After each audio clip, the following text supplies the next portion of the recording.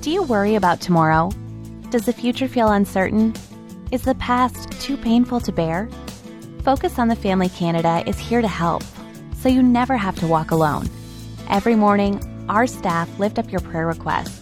If your burdens are too much to carry on your own, you can request a free, one-time call with one of our counselors at focusonthefamily.ca today. That's focusonthefamily.ca. We're here to help. How about if I'm just desperate for God, where I just saying, Lord, have mercy on me, I'm a sinner? How about just that? That puts us in that frame of mind where now you can work with somebody like that. This is where the person starts to get through life and they start to battle, and we become a different person who can be taught. Brant Hansen shares insights about how we think we're good people when really we're not. But our discussion today is going to be a hopeful discussion, not a downer. Brant's going to share good news about our weaknesses, and he's going to help us laugh a bit about ourselves, and I think you're going to be encouraged.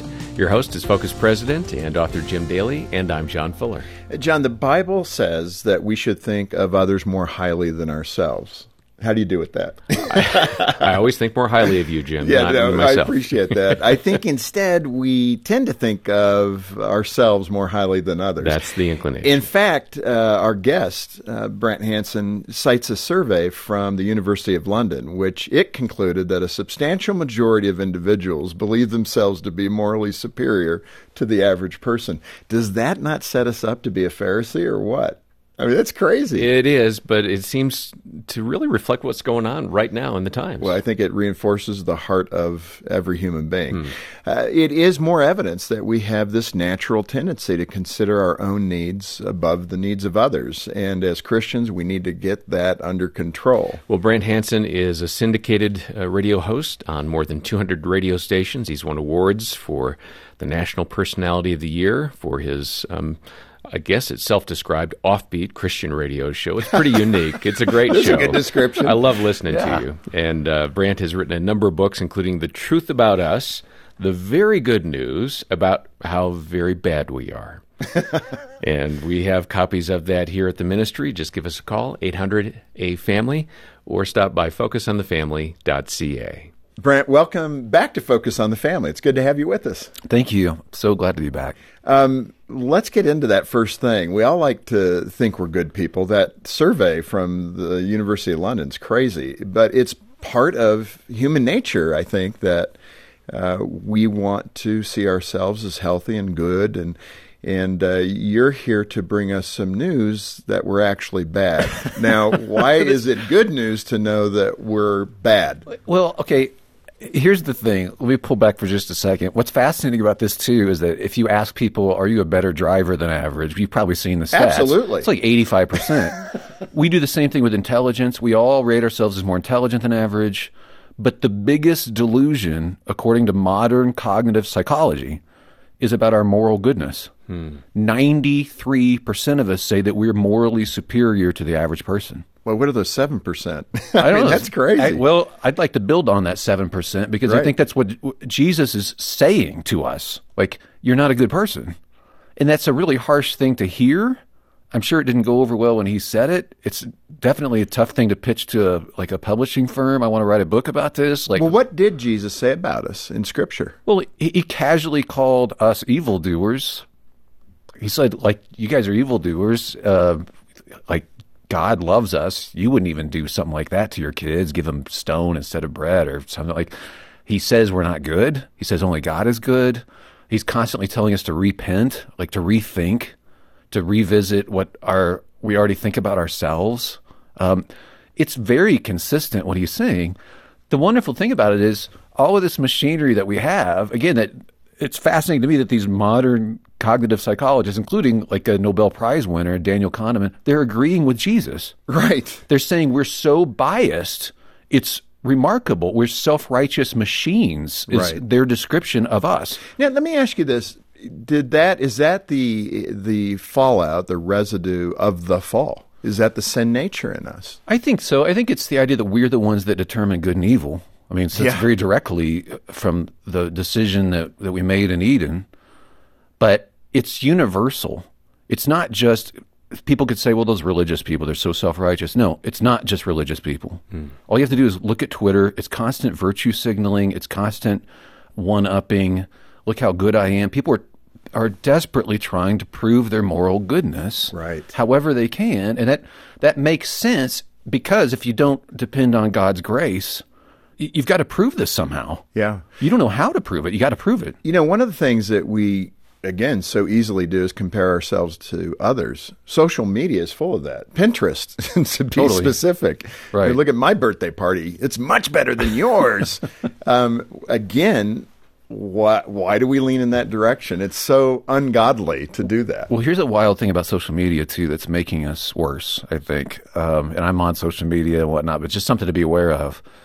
They've shown that we get a dopamine hit when we see something that proves us right.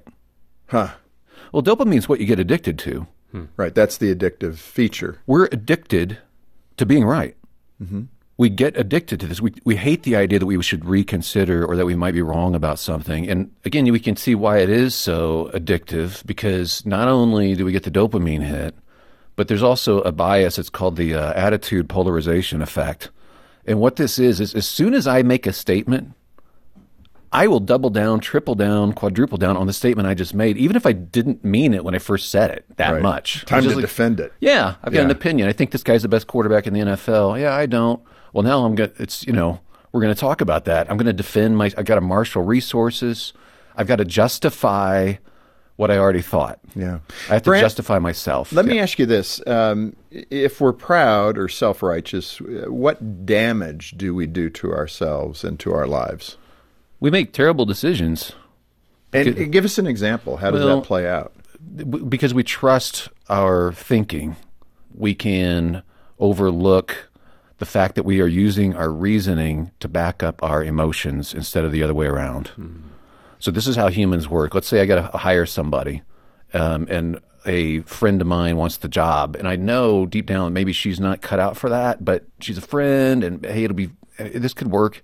But you'll talk yourself into making a bad decision unless you're humble and you recognize, wait a second, I'm justifying again.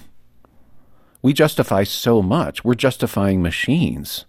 So being able to be humble about how we think can short-circuit that, make sure we surround ourselves with other people that can speak into us and check our wayward thinking. Like, we need each other, because when you humble yourself, you realize all of these biases that will kick in to justify what you already wanted, which is how we actually work. But again, that's contrary to our human nature. I love Luke 18. If you think these are ancient words, I mean, just apply this. In Luke 18, Jesus tells the parable of the Pharisee standing by himself praying, saying, God, I thank you that I'm not like other people, robbers, evildoers, adulterers, or even like that tax collector. And that's exactly the point. That's what the University of London is proving. It totally is. And then, so Jesus is contrasting that very deliberately with a guy who is saying, Lord, have mercy on me, I'm a sinner. And he's saying that's the posture to have. So if I have that mentality, Lord, have mercy on me, I'm a sinner. This is what all of this, again, all this cognitive psychology that I get into, where I think it's very fun to study how humans operate, how we convince ourselves of things. But it's all pointing towards that kind of humility. Yeah. And this is what Jesus is telling us we should live this way. It turns out it's a much better way to live. You're less defensive. That's another advantage to this. Yeah. You do make better decisions, but you also realize just how desperate for God you are. Well, again, the irony, too, that science proves Scripture. Yeah, again, it does. And it's fascinating, too. Even the guy, and I talked about this in the book, there's a show called Westworld, and the guy who wrote it, is apparently really brilliant. He's not a believer. But they were interviewing him for Entertainment Weekly or something. I caught this interview, and he said, I'm not very positive about humans because it seems like for thousands of years we've been making the same mistakes over and over and over. And he said, it seems like there's something deeply wrong with us. Like there's a flaw in our code or something, he said. Interesting. There's something deeply wrong with us. Like, yeah, exactly. Right. There is. And this is why it's so great to be able to ask God for direction. Right.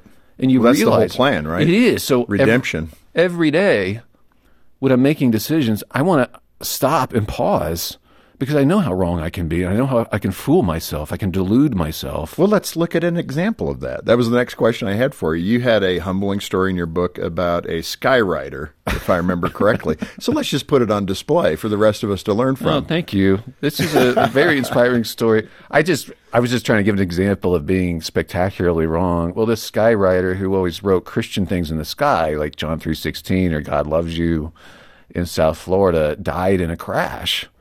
And I was doing the morning show on a popular Christian station, and I got the news, and I said it on the air, and everybody started calling in. They were crying. They were like, that guy meant a whole lot to us. And people were calling, crying some more. And somebody eventually called. The lines were jammed. I was doing the show by myself. I get a call, somebody going, hey, somebody picked up his mantle, and now they're writing in the sky, and they're writing God loves you in the sky. It's beautiful. And it was amazing. 3-hour show I did on this. The guy wasn't dead.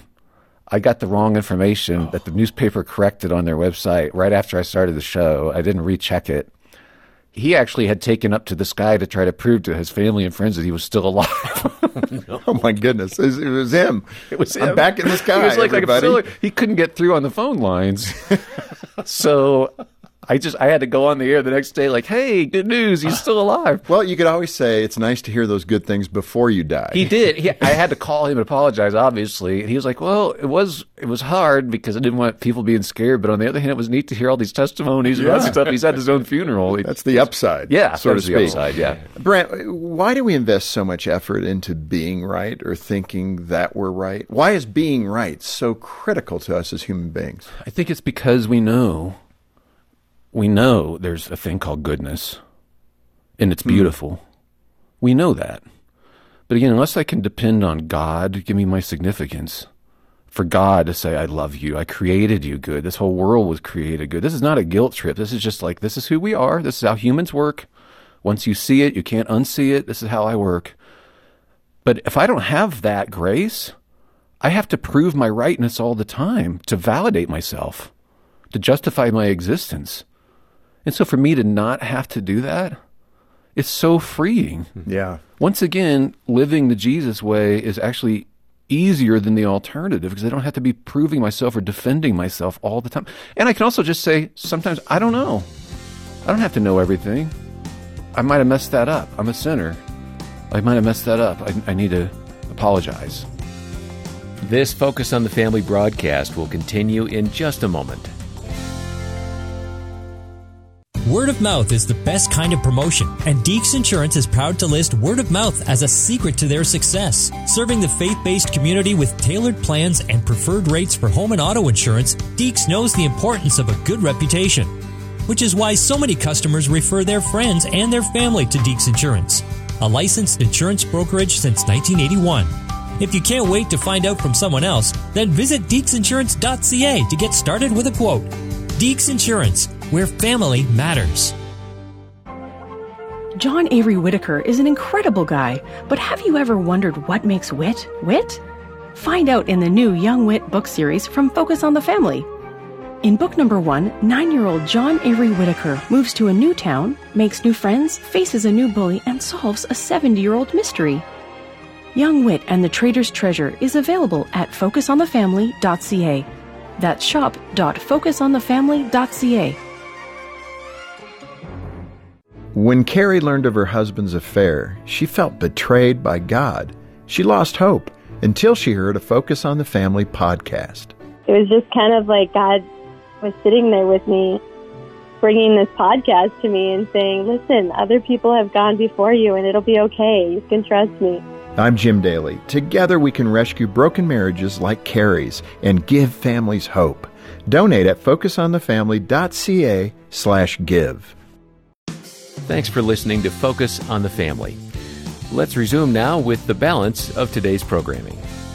Brent, let me ask you about this. In leadership, people often ask, what's a core principle that you try to lead by? And one of the things that has evolved for me in my leadership here at Focus is the concept of knowing your own heart as best as you can. The scripture says you're not going to know it fully. only the Lord knows it fully, your own heart. That's kind of intimidating right there. But how do you know what's true, what's real in your own life, your own leadership, your own, being a husband in my case, being a father? What is true? And then what are those things that I'm a little weak at, right? Yeah. And it's such a challenge for us to zero in on the truth. I mean, I think our whole nation is struggling with this right now. What is true? Absolutely. And the more obfuscated that is, the more difficult it is to know our heart because we believe lies then. So speak to that idea of knowing truth and knowing who you are against that truth. Yeah, I think the wonderful thing about God creating us for community is to help speak into that. I think my heart goes really wayward left to itself. I think I get really, really weird when I'm isolated. It's another way of saying it. I think that's the way it is with everybody. That's why we're made for each other, too. We're made the for... pandemic would show that. Absolutely. With mental health issues and other things that we've all suffered from because of it. Absolutely. And also the inability of people to really think critically or in a balanced manner is very, very difficult in isolation. So I think listening to people, letting people be corrective of you, especially if you're in a leadership situation like you are, or like I know a lot of people are, the worst leaders are the ones that just go with their opinions. One of the things that comes up when I'm speaking, particularly to non-believers, just having a discussion with people that don't believe in Christ or don't have a relationship with Christ, is evil. Is there really evil in the world? Of course, there's these spikes of evil, Hitler. And in your book, you talk about the Khmer Rouge in Cambodia as kind of the poster person for the depravity of human beings. What point are you making in that regard? Does evil exist? To all those that might be listening, thinking, well, I think evil may be a mirage, but these are bad people. Yeah, the reason I picked them was because you want to pick somebody who's not the Nazis, just to be different. Honestly, and they killed millions of men, women, and children. And they justified it in their heads. Like, well, you had to be there, was kind of their excuse years later, decades later, after what they did to their own people. Yeah, killing millions. They still said, well, we were justified. It was actually, we're not bad people.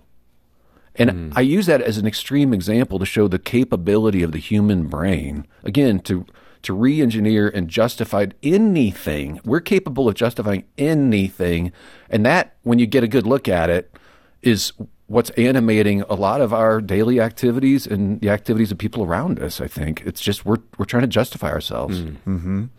Let's spend some time talking about what to do about our problem of self-righteousness. I mean, that's the best thing. And this is a great title. It's winsome. It's funny. It's accurate. That's what makes it so compelling.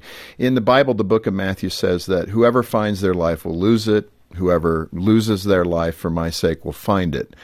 How do we set our egos aside and be more selfless, which is the character of God? I think there's something to an AA meeting where people come in and they just say the truth about themselves, like an acknowledgement. And most people, even at their worst, even at the bottom of the gutter of their lives, they still won't own up to the fact that they've got a problem. But I think if we can be desperate for God, like somebody who's come to AA, they're desperate.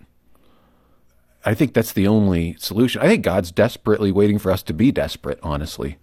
He's still, like there's a lot of us church folk, counting myself included, that still think we're pretty good, not realizing our failure to love as he does. I mean, if you're just thinking, well, I didn't kill anybody today or whatever, or not since last week or whatever, like whatever you're justifying in your head.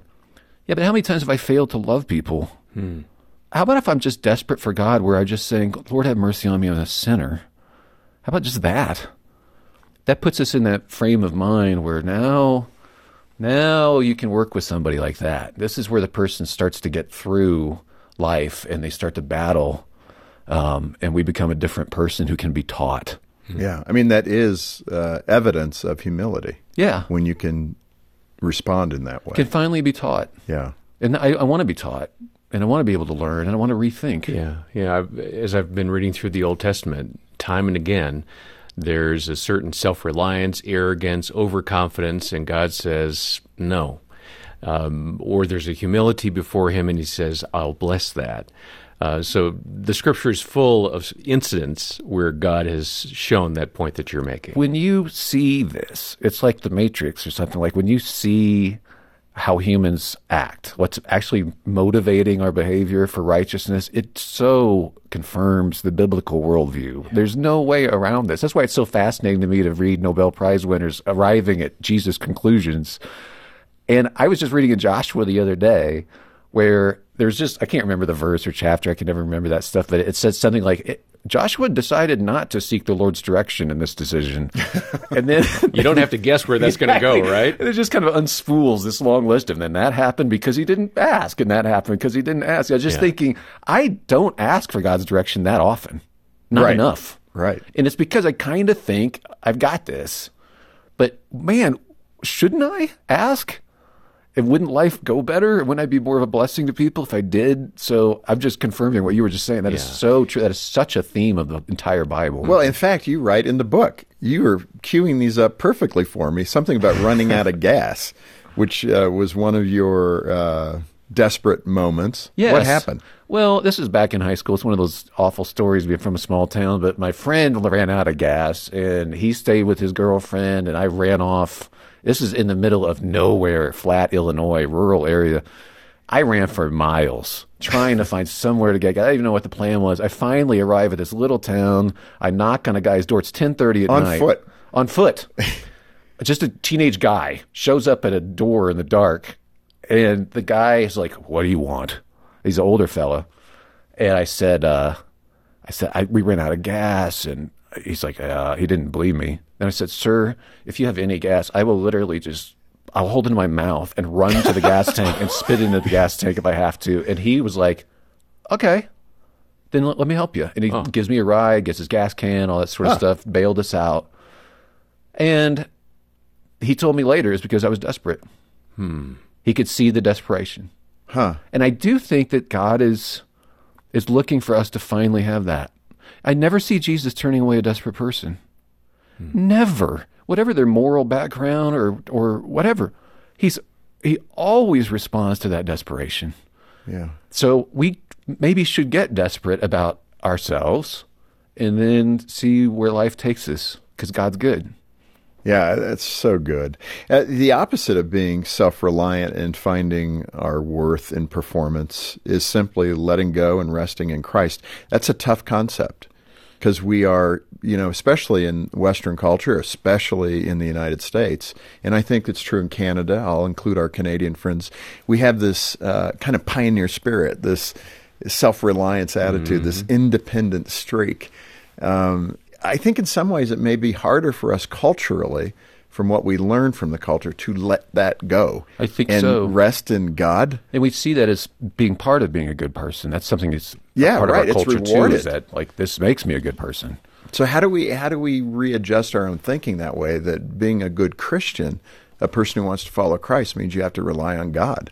I think a lot. This is maybe not the best answer, but for a lot of us, we just aren't actually in community with people, and to have people to challenge us, check us on things, call us, to actually know us.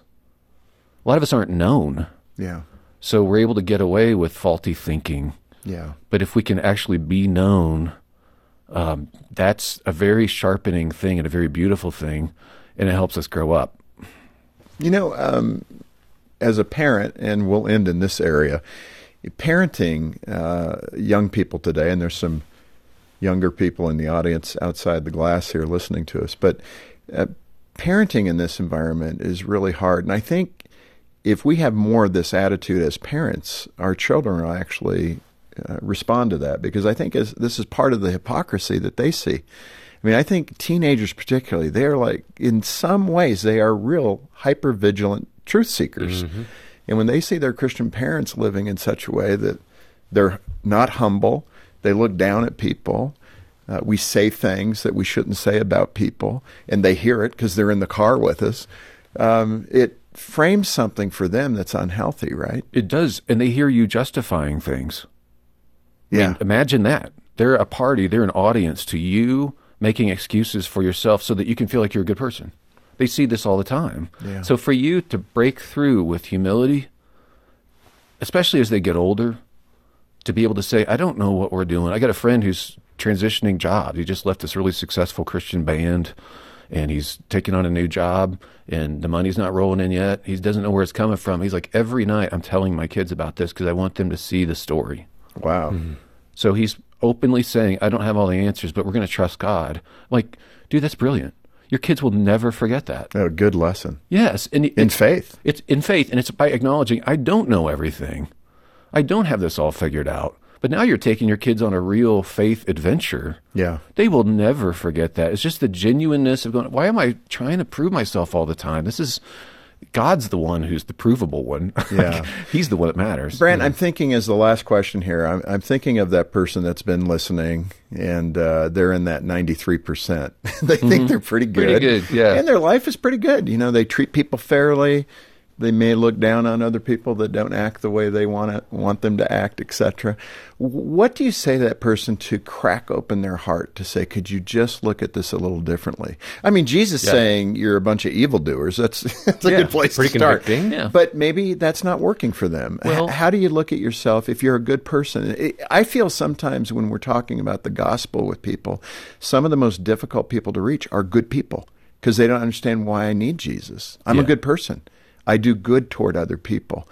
And how would you facilitate a deeper discussion with that personality type? Here's why I think this can work, and why I think the book can work. That is, if you give it to somebody or you're reading it, it's not just you. This is all of us. This is humanity. This is all of us. And that 93% will say, oh, I do see it with everybody else.